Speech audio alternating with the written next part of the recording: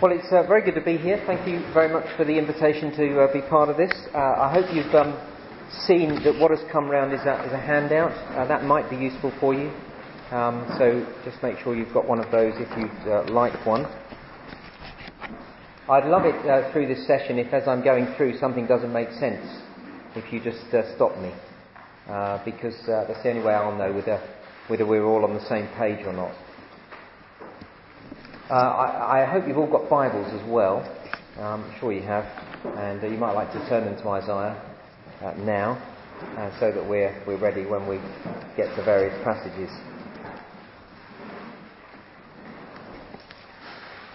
Now, did you know that apart from the book of Psalms, the book of Isaiah is the most quoted book in the New Testament of any Old Testament book? Just an interesting fact. But what's it about? What's the main thrust? What is the big point of Isaiah? I imagine that you know lots of verses or passages from the book of Isaiah. The suffering servant, Isaiah 53. We all like sheep have gone astray. Each one of us has turned to our own way, but God has laid on him the iniquity of us all. Chapter 55. You might not even realise you know this, but as soon as I start quoting it, you'll remember it. Come all who are thirsty, come to the waters. You who have no money, come buy wine and milk without money and without cost. That's verse 1. Verse 11. My word goes out from my mouth. It will not return to me empty, but will accomplish that for which I desire. Verse 12. You will go out with joy and be led forth in peace. We've all sung the chorus that goes with that. What about chapter 9? To us a child is born, to us a son is given, and the government will be on his shoulders, and he will be called Wonderful Counselor, Mighty God, Everlasting Father, Prince of Peace. You were saying it along with me in your mind, weren't you? You've heard it so many times. Chapter 6, that great vision of God that Isaiah has, and those words as Isaiah sees the holiness of God, and he says, woe is me. Do you remember that? Yeah, of course you do. And then, who will go for me? And now Isaiah says, I'll go, send me. You know, I could go on and on with so many well-known parts of Isaiah. I imagine you know many verses and passages in Isaiah. Some you'll know you know, and some you don't even know you know, but when I say them, you know them. Oh yeah, that's right. But what is the point? What is it all about? What's the big thrust? And so, just for a moment, either on your tables or in pairs, I'm going to give you just 2 minutes, a minute each if you're in a pair, to say, what is the point? What's the big thrust? Where is Isaiah going? What's the big thing? Do you want to do that? Just for 2 minutes. It will only be 2 minutes.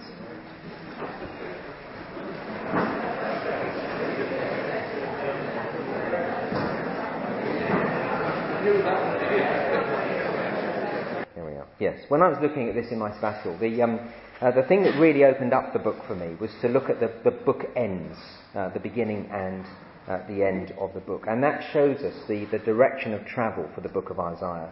So that's going to be the majority of what we do this morning. And I've been preaching on it, obviously, at the beginning of September. If you've heard any of those, hopefully you've begun to get a feel for this. So it shouldn't all come as brand new. And now, although we're only going to study in our small groups chapters 1 to 12 this term, keeping in mind this direction of travel of the whole book is crucial to understand any one part of the book. That, of course, is true of any Bible study. When you understand how the whole book works, you understand the smaller part well. It's just that we're just only looking at 12 chapters, so you might think, why are we doing the whole thing? You've got to understand the whole thing, really, to be able to know what's going on in the first 12 chapters. Now, in summary, if you've got your Bible open at chapter 1, verse 1, in summary, the book of Isaiah concerns the people of Judah and the city of Jerusalem. That's what we see in chapter 1, verse 1. And the opening chapters, chapters 1 to 5, they are an introduction in many ways to the book. Show that Judah and Jerusalem are thoroughly sinful. Now, let me give you 2 examples. I've put them on the handout there. Chapter 1, verse 4. Our sinful nation. It couldn't be more straightforward, could it? Sinful nation, a people loaded with guilt, a brood of evildoers, children given to corruption. They've forsaken the Lord, they've spurned the Holy One of Israel and turned their backs on him. So there's Judah, the nation is thoroughly sinful. And then if you look over to chapter 1, verses 21 to 23, you'll see there's a brilliant, it's an awful summary, but it's a brilliant summary of the state of Jerusalem, the city. Chapter 21, see how the faithful city has become a harlot. This city is like a prostitute in God's eyes. We're meant to really be shocked by this. She once was full of justice, righteousness used to dwell in her, but now murderers. Your silver has become dross, your choice wine is diluted with water, your rulers are rebels, companions of thieves, they all love bribes and chase after gifts. They don't defend the cause of the fatherless, the widow's case does not come before them. And so in those two examples, we see really what we see through the first 5 chapters, that this book, chapter 1 verse 1, that is concerning Judah and Jerusalem, shows us that Judah and Jerusalem are thoroughly sinful through and through. Now turn with me to the end of the book, if that's how the book begins. Turn with me to the end of the book, chapter 65 and 66.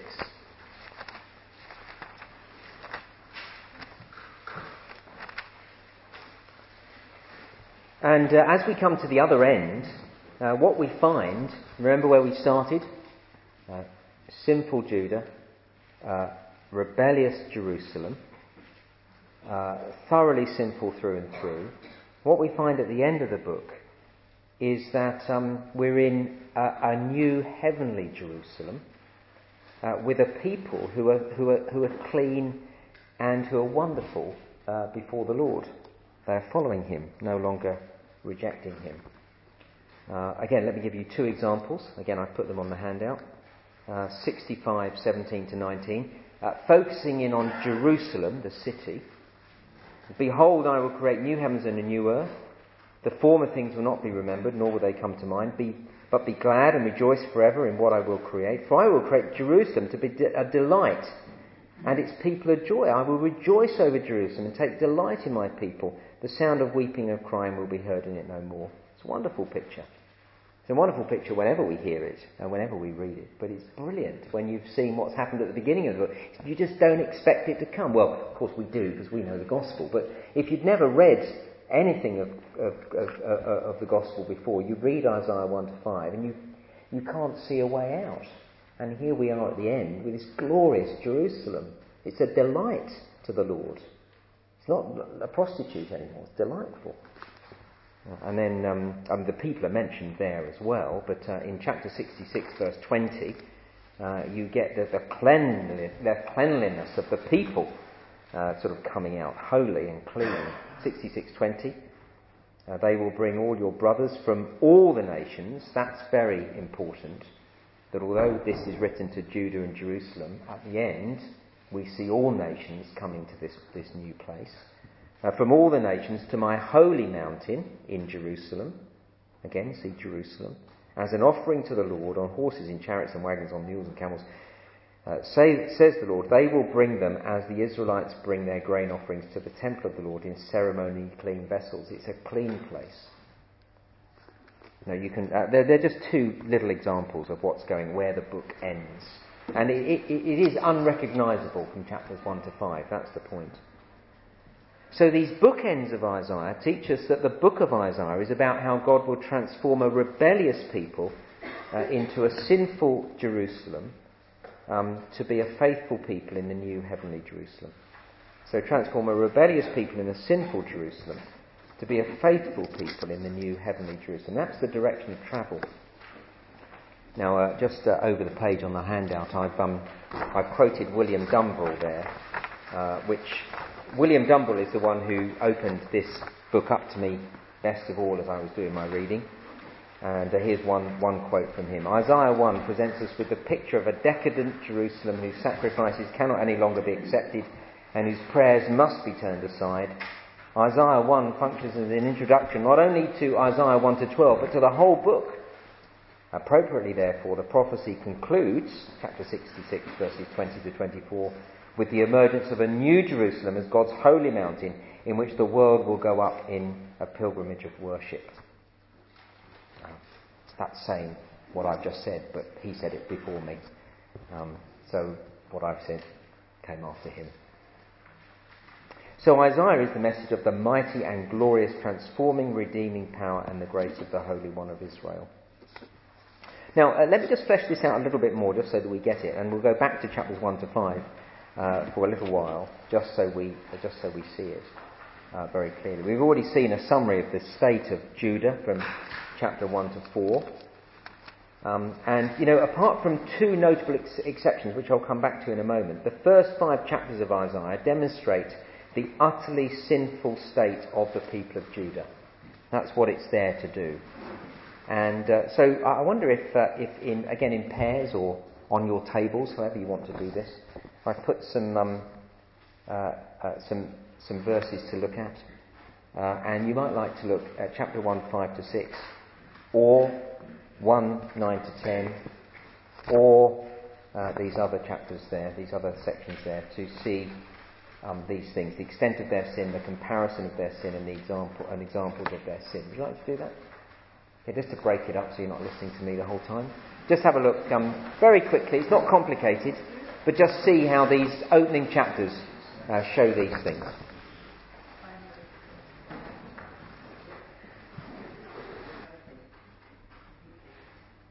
Yeah, so that's brilliant. Chapter 1, 5 and 6. It's right the way through.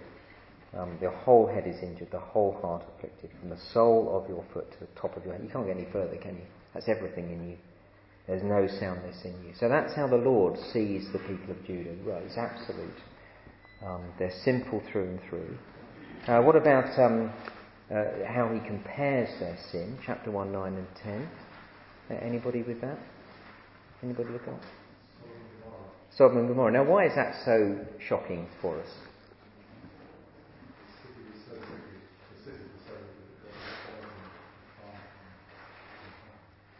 Just a little louder, sorry. Yeah. So, Sodom, as soon as you hear Sodom and Gomorrah as Bible people, you should be thinking, well, they're completely obliterated. They were so wicked. They were complete. You remember Abraham pleading with them? What happens if there are, where does he start? Does he start 50 righteous men? I forget where he starts now. I didn't look it up in advance. Well, how about, if there's 40? How about if there's 10? Will you not destroy them? And there's no righteous people there. They're completely obliterated. And that's really quite shocking, isn't it, for us? That's the state of Judah. They ought to have that fall upon them. Now, in verse 9 it says, unless the Lord were gracious, they would have been like Sodom and Gomorrah. Actually, it begins to show you the grace of God, even in verse 9. But in verse 10, your rulers are just like the people of Sodom and Gomorrah. Just like them. That's how he compares their sin. What about examples of their sin, either in chapter 1, verses 10 to 14? Anybody see what's going on there?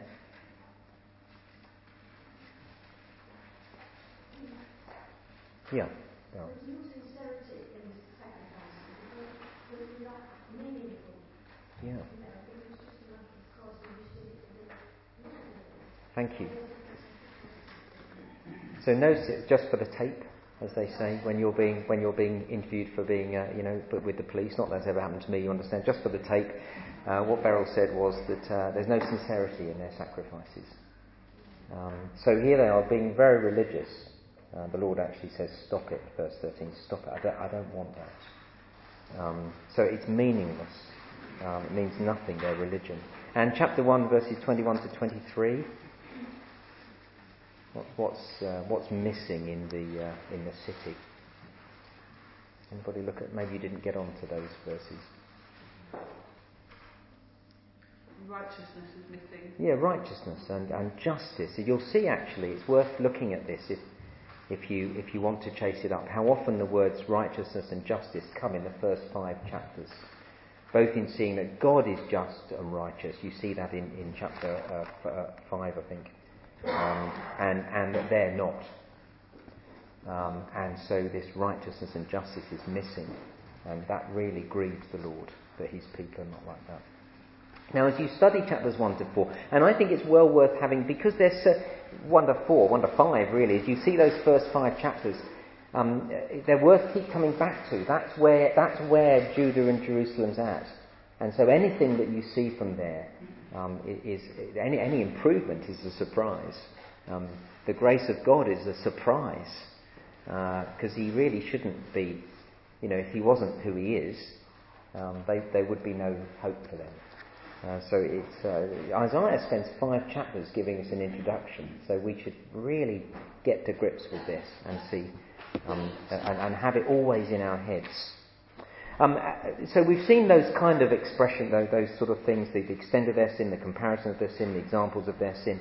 But in all of this, I've just written down a couple of things on the handout. We mustn't lose sight of ultimately what sin is and where all expressions of sin flow. So again, a couple of verses just for you to have these verses underlined and clear in your own mind, so that when you're teaching it, others will, you can keep reminding them this is what sin is. For that reason, I love chapter 1 verse 4. I don't love because it's so awful, but I love it because it's so clear. Chapter 1 verse 4. This is what sin is. End of verse 4 of chapter 1. Forsaking the Lord, spurning the Holy One of Israel, turning their backs on him. It's very important to see that's what's in it. That's what makes... So often we look at people, don't we, today, and we think they're really very moral. They're lovely people. They surely aren't under the judgment of God. And I think of a lady that used to live across the road from us when I was in London. A couple, actually. They were delightful. When our twins were born, they never had children of their own. When our twins were born, they came and they were very interested, and they never pushed their noses in. They were a lovely couple, and they sort of sent cards and presents and things, and they were just delightful, and just lovely people to have as neighbours. They'd have looked after the house when we went. If we'd have had a cat, they'd have looked after the cat when we went away. We didn't have one. I almost wanted to get one just so they could do that. They were lovely, but I asked them to the carol service every year, and they never came, and they're sinful for that. Not because they come to the carol service, but it was a demonstration of we don't want anything to do with God. That's the heart of sin, and that's really what's going on here. So don't be thrown by, but our we know people are righteous and kind. No, this is the real problem. And you see the same in chapter 5, verse 24. Well, not the same, but another expression, demonstration of what really is sin. Do you see it there? 5:24. Why does judgment come upon them? 4. Halfway through, they've rejected the law of the Lord Almighty and spurned the word of the Holy One of Israel. So when I reject God's word, I am rejecting God. When I spurn the law of the Lord, I am rejecting God. Now again, I just think we need to be clear on this. Sometimes we kind of make a bit of an unhelpful distinction between the Word of God and God himself. Now don't misunderstand, I'm not saying this is God. But do see it like this. If I say to my children, please will you do this, and they don't do it, they are rejecting me. They can't say, well, I'm not rejecting you, Dad, I'm just rejecting what you said. They're rejecting me. They are disobeying me. There's no difference between my word and me, is there? And so when people reject the word of God, they are rejecting God. That's why we keep having the word of God open. That's how we know if we're obeying him or not. So I think it's really important to keep that as the root of sin, because otherwise we'll get bogged down in sort of looking at people's lives when we look at chapters 1 to 5, look at our own lives. Well, we're not doing all of that. We're quite good, aren't we? No, we're really not very good at all. Now, I hope it's worth spending a little bit of time on that. Please take note of the greatest expression then of that sin that's in these opening 5 chapters, and they come in chapter 2, verses 5 to 22. Now, look, I was going to do a section on this, but I don't think we've really got the time. But I preached on this section deliberately when we did chapters 1 to 5, because you might remember in chapter 2, verse 5, the section begins with, "Come, O house of Jacob, let us walk in the light of the Lord." And it ends, chapter 5, verse 22, "Stop trusting in man, who has a breath in his nostrils, of what account is he." Now it's a section, you'll see it's a section when you study it, and hopefully from when I preached it. And it's a section that says, let's walk in the light of the Lord, don't trust in man. And the big thrust then is for Judah to stop trusting in themselves and begin to trust in the Lord, walk in his way. And as you read through this section, you'll see that their problem is arrogance and pride. Now, I won't go through it all because I preached on it a few weeks ago, and I don't think we've really got quite the time. But if you weren't there, or if you want to listen again, you can have a listen online, and you'll see that the big thrust is their pride and their arrogance. You'll see those words coming out again and again. So look, verse 9, man will be brought low and mankind humbled. Do not forgive them. Verse 11, the eyes of the arrogant man will be humbled and the pride of men brought low. Verse 12, the Lord Almighty has a day in store for the proud and lofty, for all that is exalted. They will be humbled. And then actually the next little section is all about great things being humbled. Verse 17, the arrogance of man will be brought low and the pride of men humbled. It's when you see these constant repetitions within a section, you begin to understand what a section's about. You know that. You've been doing Bible study for many years. But that's the thing to look for. And it's right there, deliberately, right in the heart of these 5 chapters, to say there's a real problem. The greatest expression of rebellion against God is pride. And indeed, that is Satan's sin, I'm thinking of many other things I could say at this point, none of which will be helpful because it will muddy the waters. But Satan's sin is pride. He wants to be God. That's the real problem. So that's a very important section as well. Just for your information, by contrast, what you get at the end of the book is that it is those who are humble and contrite and who tremble at God's word who the Lord is delighted in. Chapter 66 verse 2, if you want to take a note of it. It's a wonderful verse, and it really is in great contrast to the rest of the book. Who is it I esteem? Those who are humble and contrite and tremble at my word, says the Lord. So all that is by way of saying that 1 to 5 is all about the sinfulness of man, of mankind, particularly of Judah and of Jerusalem, demonstrating that, how they are proudly, arrogantly trusting themselves, and that is what sin is. And this issue of pride and arrogance runs right through the book of Isaiah. It was quite striking when we did this with the ministry trainees in this room on Thursdays last term, how arrogance and pride came up again and again and again. It was always the thing that was the result. It brought judgment upon people, but it comes up in Isaiah lots. The thing is, because we're doing 1 to 12, we won't quite see that, but it's massive. And we will see it in chapter 7, we'll see it in Ahaz, chapter 7 and 8, but we won't see it as big as it really is. So I'm trying to emphasise it's bigger than you would realise by just doing 1 to 12. Arrogance and pride always is judged. Now we see that judgment then, which is the real problem. You see, this is all the gospel that you know, but it's wonderful to see it. What's the problem? We're sinful. What is sin? We've seen what that is. What's the real problem? The real problem is that we're coming under the judgment of God. Now, we'll see this in chapter 5 in just a moment. I'm going to get Ben to read out chapter 5, verses 8 to 30, which is where the summary ends. So you've got this whole thing of how sinful we are. You've got this whole thing of what sin is. You see that pride and arrogance is right at the heart of sin. And then you see judgment coming. And here again, it's just the gospel. This is why we have to be so desperate to tell people about the Lord Jesus, because they might say, oh, well, I'm sinful, but I can live without God anyway, can't I? No, you can't, because there's going to come a day when judgment is going to come upon you. That's the real problem. Men and women are facing a lost eternity without Christ. And that's what you get in chapter 5.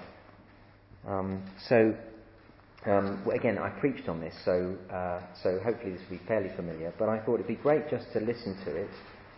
Chapter 5, verses 8 to 30. Sorry, I should have put that on at the bottom of page 2. This quote refers to chapter 5.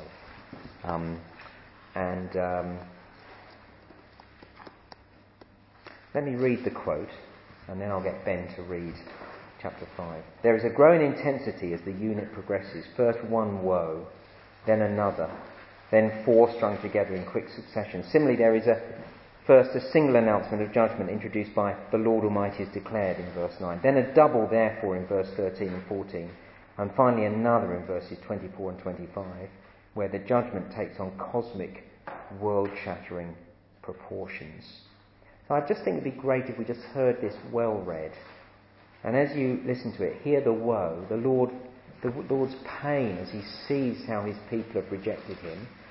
And then when he says, therefore, you see this is what's going to happen as a result of rejection. So Ben, would you like to do that for us?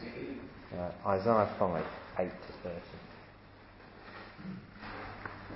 Woe to you who add house to house and join field to field, till no space is left and you live alone in the land. The Lord Almighty has declared in my hearing, surely the great houses will become desolate, the fine mansions left without occupants. A 10-acre vineyard will produce only a bath of wine, a homer of seed only an ephah of grain. Woe to those who rise early in the morning to run after their drinks, who stay up late at night for those flames of wine, their harps and lyres and their banquets, tambourines and flutes and wine. But they have no regard for the deeds of the Lord, no respect for the work of his hands. Therefore, my people will go into exile for lack of understanding. Their men of rank will die of hunger, and their masses will be parched with thirst. Therefore the grave enlarges its appetite and opens its mouth without limits. Into it will descend their nobles and masses with all their brawlers and revellers. So mankind will be brought low, and mankind humbled. The eyes of the arrogant humbled. But the Lord Almighty will be exalted by his justice, and the Holy God will show himself holy by his righteousness. Then sheep will graze as in their own pasture. Lambs will feed among the ruins of the rich. Woe to those who draw sin along with cords of deceit, and wickedness as with cart ropes to those who say, let God hurry. Let him hasten his work so that we may see it. Let it approach. Let the plan of the Holy One of Israel come so that we may know it. Woe to those who call evil good and good evil, who put darkness for light and light for darkness, who put bitter for sweet and sweet for bitter. Woe to those who are wise in their own eyes and clever in their own sight. Woe to those who are heroes of drinking wine and champions of mixing drinks, who acquit the guilty for a bribe, but deny justice to the innocent. Therefore, as tongues of fire lick up straw and as dry grass sinks down in the flames, so their roots will decay and their flowers blow away like dust. For they have rejected the law of the Lord Almighty and spurned the word of the Holy One of Israel. Therefore the Lord's anger burns against his people. His hand is raised and he strikes them down. The mountains shake and the dead bodies are like refuse in the streets. Yet for all this his anger is not turned away. His hand is still upraised. He lifts up a banner for the distant nations and whistles for those at the ends of the earth. Here they come, swiftly and speedily. Not one of them grows tired or stumbles. Not one of them slumbers or sleeps. Not a belt is loosened at the waist. Not a fat sandal thong is broken. Their arrows are sharp. All their bows are strong. Their horses' hoofs seem like flints. Their chariot wheels like a whirlwind. Their roar is like that of the lion. They roar like young lions. They growl as they seize their prey and carry it off with no one to rescue. In that day they will roar over it like the roaring of the sea. And if one looks at the land, he will see darkness and distress. Even the light will be darkened by the clouds. Well, Ben, thank you very much. Now, I hope it's so good when the Bible's read well. It almost preaches itself, doesn't it? Did you feel that? The weight of that? And the comment from Barry Webb, did you feel the growing intensity and the judgment of cosmic world-shattering proportions? Now, we're over the page 3 on the handout. I'm going to go a lot faster now. The introduction to this book then ends with Judah and Jerusalem under the threat of cataclysmic judgment. So in summary, the first 5 chapters show that Judah and Jerusalem is thoroughly sinful, rejecting the Lord, arrogantly being proud and trusting themselves, and as a result facing the judgment of God. But that's not the end of the story. Obviously, there's another 61 chapters. But it should be the end of the story, and you should feel that. You see, throughout this book, Isaiah describes God as the Holy One of Israel. You'll see that phrase coming again and again. That's only a couple of the other Bible writers use it once or twice. Isaiah uses it. It's Isaiah's phrase, really, for who God is. He's the Holy One of Israel, and his holiness should mean that this utter sinfulness should be judged. End of story. But the Holy One of Israel is also the Lord, the covenant God of promise. And so, well, we know where it's going to end, but even in these opening chapters, full of sin and judgment, there are wonderful moments of hope. And again, I put some on there. One thing I should have put on the handout, it only grabbed me again as I was looking at it right at the end of this week, to think of this, that even in the judgment passages, the ones we've just heard, God is showing his kindness. He is warning them not to say, in a finger-wagging way, I'm going to get you and there is no way out. He's saying, this will come upon you if you don't turn back to me. Please turn back to me. That's what they're there for, you see. So even in the judgment passages, it is out with God's kindness. He's not saying, this is it, you haven't got any hope, just wait, I'll get you. But I'm warning you of what is coming so that you will come back to me. And the way Ben read the word woe, we felt that. He's not happy about this. He's heavy-hearted. But look, then there's these great moments of hope that are very clear. Chapter 1, verse 18 is one that you can't miss, really, because it comes so obviously in this section. Come now, let us reason together, says the Lord. How amazing. We've just seen in the first 17 verses of Isaiah how wicked the people of Judah are. And then the Lord, the maker of heaven and earth, the one who is in control of everything. When these people have just been kicking sand in his face and shaking their fists at him, say to him, let's reason together. How gracious of God. And then how amazing of God. Though your sins are like scarlet, they shall be white as snow. Though they are red as crimson, they shall be like wool. There's a little glimpse of, I've got something more to say, even though you're like this. But the two great sections in these first 5 chapters that really demonstrate this are chapter 2, 1 to 4, and chapter 4, 2 to 6. And in those two sections, you'll see that we're given a little glimpse of what we actually see in chapter 65 and 66. I wonder how long... We should be finished at 1:15, shouldn't we? Is that right? So we're going to have to go... 1 minute. Have 1 minute. Have a read through chapter 2, 1 to 4, chapter 4, 2 to 6. You can probably only do one of them. And as you read through, just have a think, what is this pointing to? What is this telling me about? Why is this so different from everything else I've seen in chapters 1 to 5? I gave you too many questions to do in 1 minute, but there we are.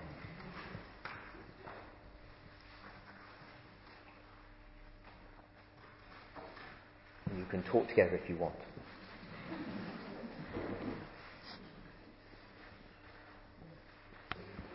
Okay, sorry, we haven't got long, but hopefully as you read through those two sections, you'll see they're wonderful. They're great glimpses of light in a very dark chapters. Did you see in chapter 2, 1 to 5, we discover a Jerusalem that is a good place to be, so different from this, may I use this phrase because I think it's what's going on, the whore of a place that Jerusalem is at the time. A beautiful place, a clean place. So very different. Where all nations will be, where God's law will be embraced and proclaimed as opposed to rejected, where God will judge with equity as opposed to these awful leaders who are leading so badly, where all war will be ended. It's glorious. And then in chapter 4, verses 2 to 4, you've got the heavenly Jerusalem, a beautiful and glorious place. It's all pointing towards chapter 65 and 66. It's a place where the city, in this city, people are called holy, so different from their unholiness. All filth washed away. In this city, God's glory will be known and His real presence known. That's the stuff with the smoke and all of that. That's the presence of God. It will be a safe place. It's glorious. And so you'll see these sections are dropped into the first 5 chapters to give us a glimpse of where the whole book is heading. Somehow, I mean, we know the answer because we know the gospel, but when you're reading this for the first time, somehow, despite how thoroughly sinful the nation of Judah and the city of Jerusalem is, the Lord says here that He's going to do something spectacular to transform the people and the city, to make a new heavenly Jerusalem populated by a holy people. Chapters 1 to 5 lay out not for us not only the ruinous state of Jerusalem, but if I may use this phrase, like a great overture at the beginning of a brilliant score of music. The opening chapters give us the theme tune for where the book is heading. And those of you who like going to musicals, and those sorts of things, will think, yeah, that's right. We get all the tunes coming in the overture, and we think, there's some great bright hopes. If you were to put this to music, chapter 1 would be in a minor key, and chapter 2 would be in a major happy key. Well, at least the first bit would. That's kind of... Anyway, look, I'm out of my depth here. I don't know anything about music. My wife's looking at me thinking, what does he know about this? Don't stay on that for long, Paul. Now, we've got 10 minutes. I can get through the rest of it in time. Any questions at this point before we go over the page onto the historical setting of Isaiah? I spent a long time on that because I think if you get that, you get where the book's going. Happy enough? This either means it's all clear or you're thinking, I just want him to stop, and if I ask questions, he will never stop. I'll go for the first. I'll be confident. Okay, on to the historical setting of Isaiah. Very important. This is not the point to switch off, where you think, oh yeah, this is a bit boring. It's really important. The introduction to Barry Webb's Bible Speaks Today commentary is very helpful. We've got some copies here, but I gather they've all been emailed as well. So very, very useful. It doesn't take very long to read, but we'll give you the historical setting in a nutshell without you having to do all the hard work I'm going to encourage you to do in a moment. But there we are, you can do that. Now, chapter 1, verse 1, again, gives us the historical setting of the book of Isaiah. So there's a number of things that I'll point out from just chapter 1, verse 1. It's great when the Bible tells you everything you need to know, isn't it? It's how it should be. Chapter 1, verse 1. This is the vision concerning, I've already said this, Judah during the reigns of Uzziah, Jotham, Ahaz and Hezekiah, kings of Judah. I've emphasised Judah. The book of Isaiah is addressed to Judah, not Israel. Now it's very important to make the distinction. It will become very, very important when we get on to chapters 7 to 12 and beyond. Because when we get to chapter 7, King Ahaz is the king of Judah. You can see that from chapter 1, verse 1.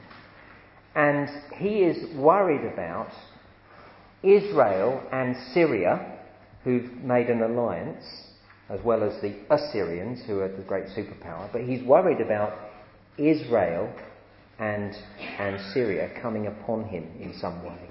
He's tempted to make an alliance with them against Syria because he's worried about the Assyrians. Now, I'm telling you all that. I'll tell you more when we do it. You'll see all this in the notes in time. But the point is this: if you haven't made a distinction between Judah and Israel in your head, you'll be going, Judah is Israel, and now they're thinking of making an alliance with Israel, and Israel are possibly coming upon Judah.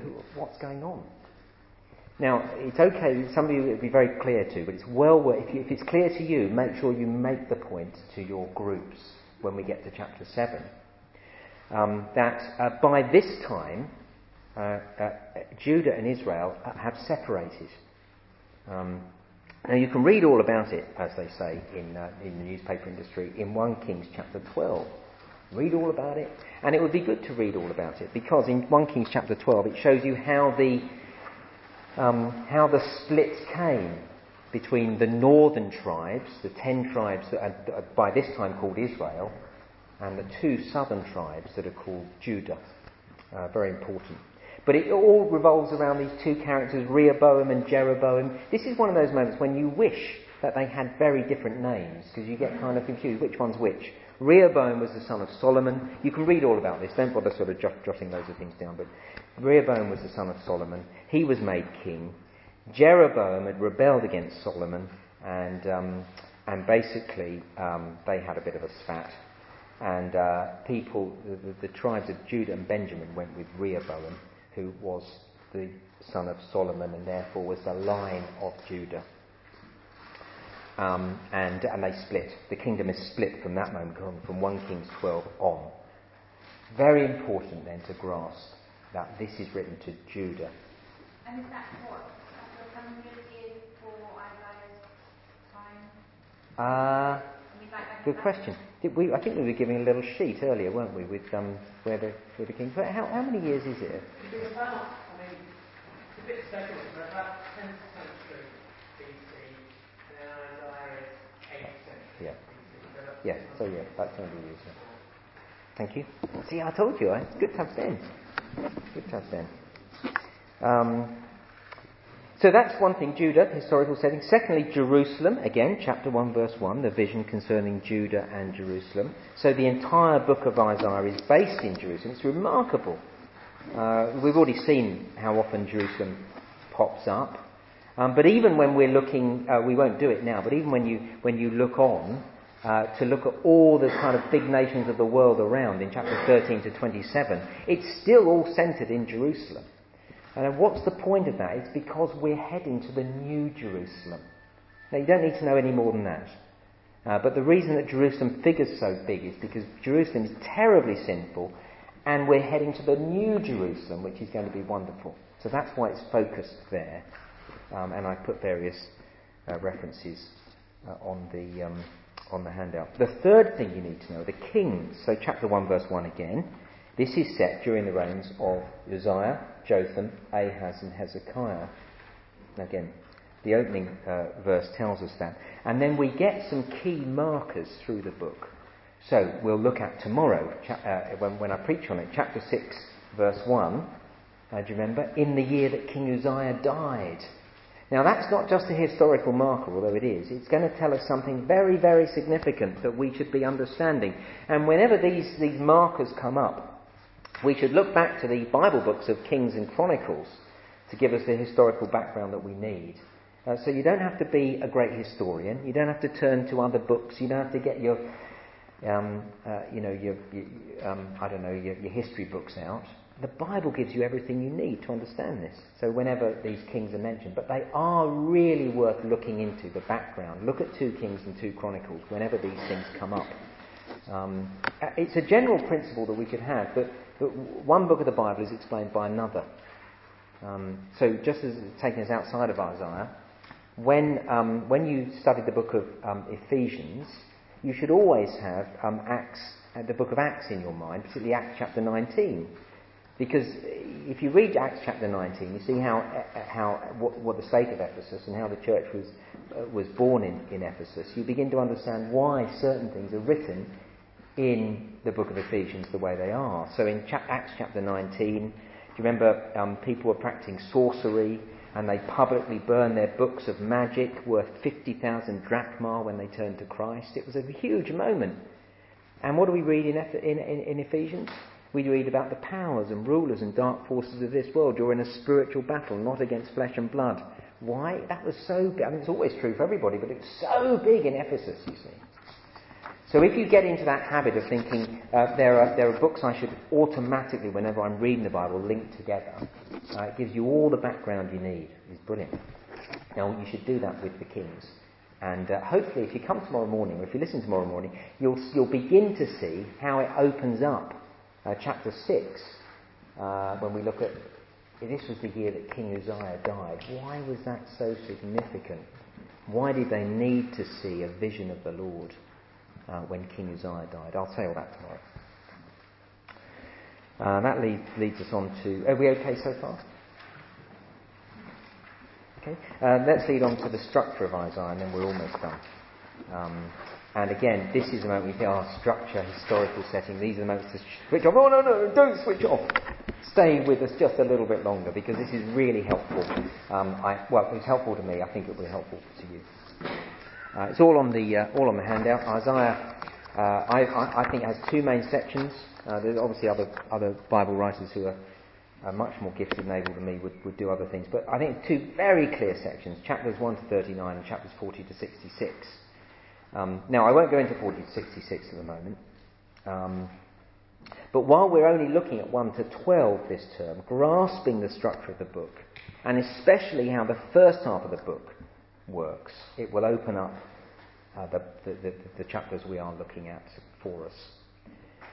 So I've written down here very clearly, I think, 1 to 39, how that is split up. 1 to 5, the introduction, the sinfulness of Judah, we've seen that, with, of course, a little pictures of where the whole book is going. Chapter 6, Isaiah's commissioning to a ministry of judgment. And then chapter 7 to 39 is a bit I just want to focus on for us in the last couple of minutes. How in that whole section Judah is called on to trust the Lord. Now again, when I sort of was shown this on my sabbatical, it suddenly opened up this whole section to me. It was brilliant. I'd never understood Isaiah and how it fitted together. And this bit goes bang! Wow, I understand this now. At least in a big section. I don't understand every single verse, of course, but I understand how this works. In chapters 7 to 12, and then in 36 to 39, they form a bracket to the whole section. And it can be clearly seen. Have I written all this down? Yeah. It can be clearly seen when you look at 7 to 12, the story of Ahaz, and 36 to 39, the story of Hezekiah, the two kings, Ahaz and Hezekiah. Firstly, they are the only sections of narrative in the whole book. So you actually get some story. I quite like preaching on story bits, because it's the only bits you get in Isaiah. But secondly, have a look at chapter 7, verse 3 with me. Now this is Isaiah speaking to Ahaz, King Ahaz. He's the king of the time, and there is a military threat from the north. That's all you need to know at the moment. And Isaiah meets with Ahaz, and chapter 7, verse 3. The Lord said to Isaiah, "Go out, you and your son Shear-Jashub, to meet Ahaz at the end of the aqueduct of the upper pool on the road to the washerman's field." Now, that might not mean very much to you and me, but it meant a lot to him, and it's again a nice geographical moment. Go and meet the king on the washerman's field at the end of the road there, on the road to the washerman's field road at the aqueduct. Now, turn with me to chapter 36, verse 2, if you will. There goes the bell. I'm now over time, but I did start late. I'm sorry, but we'll stop as soon as we can. 36:2. This now is Hezekiah, also with a great threat from a military threat from the north, the Assyrians. And look what happens.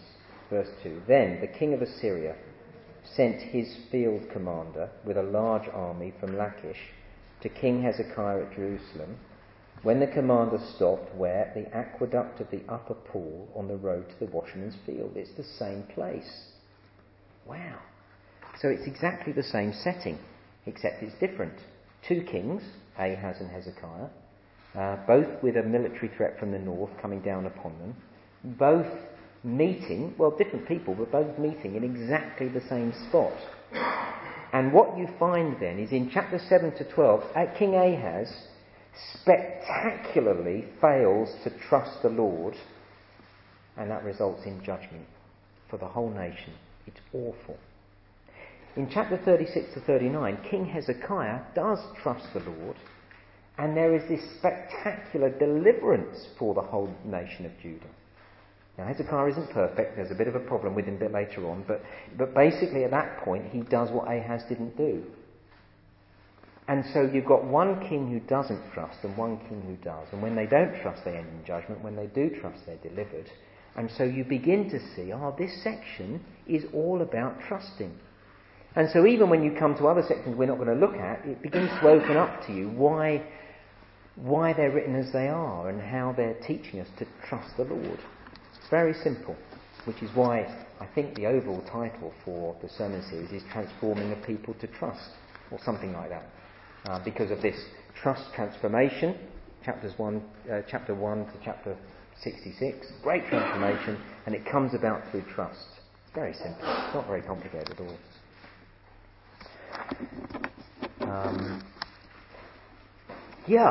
So chapter 7 to 12, big theme is trust, and in 4 sentences I'll end.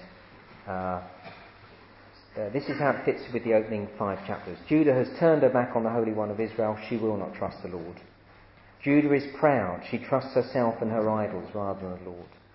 In failing to trust the Lord, Judah is under judgment. And here's the key thing. Trusting the Lord is the only way to reach the new heavenly Jerusalem. And so in chapters 40 to 66, we're introduced to the one who we should trust. We're not going to see that in our studies. The servant of the Lord. Through his ministry, we can be forgiven and restored to get to the new Jerusalem. So if we trust him, we will be in the new heavenly Jerusalem with the Lord. But we are given little glimpses of him, the servant of the Lord, in chapters 7 to 12. So look out for those as well. So I put on the end of the handout a purpose statement: taking a sinful people in Jerusalem under judgment and transforming them into the holy people of God, at peace with God, in the heavenly Jerusalem, by teaching them to trust in the Holy One of Israel. I think that's a fair starter of a purpose statement. If you keep going back to that purpose statement, you'll understand where we're going and why we're saying what we're saying in each of the studies as we do them. It's 12:19, 4 minutes over time. But I think we did start a few minutes late, so you'll forgive me because you're forgiving people. Do we have any questions? We all need to go. I'll hand back to you. Thank you very much, Paul. Thank you for all your labours in Isaiah. I really do hope Isaiah is a really fruitful field for you and your groups in the coming weeks and the lead up to Christmas. Thank you so much again for giving up your morning. I really hope it has been an encouragement for you. Thank you especially to those who have fed and watered us as we've gone along. Thank you very much for that. Let me pray for us. Father God, thank you for your goodness to us. Thank you that you speak this word, that we may trust you. And we pray, Father, that as we read this book of Isaiah together as a church family in the coming months, that you would cause us indeed to trust you, and especially your servant who has served us. Amen. Thank you.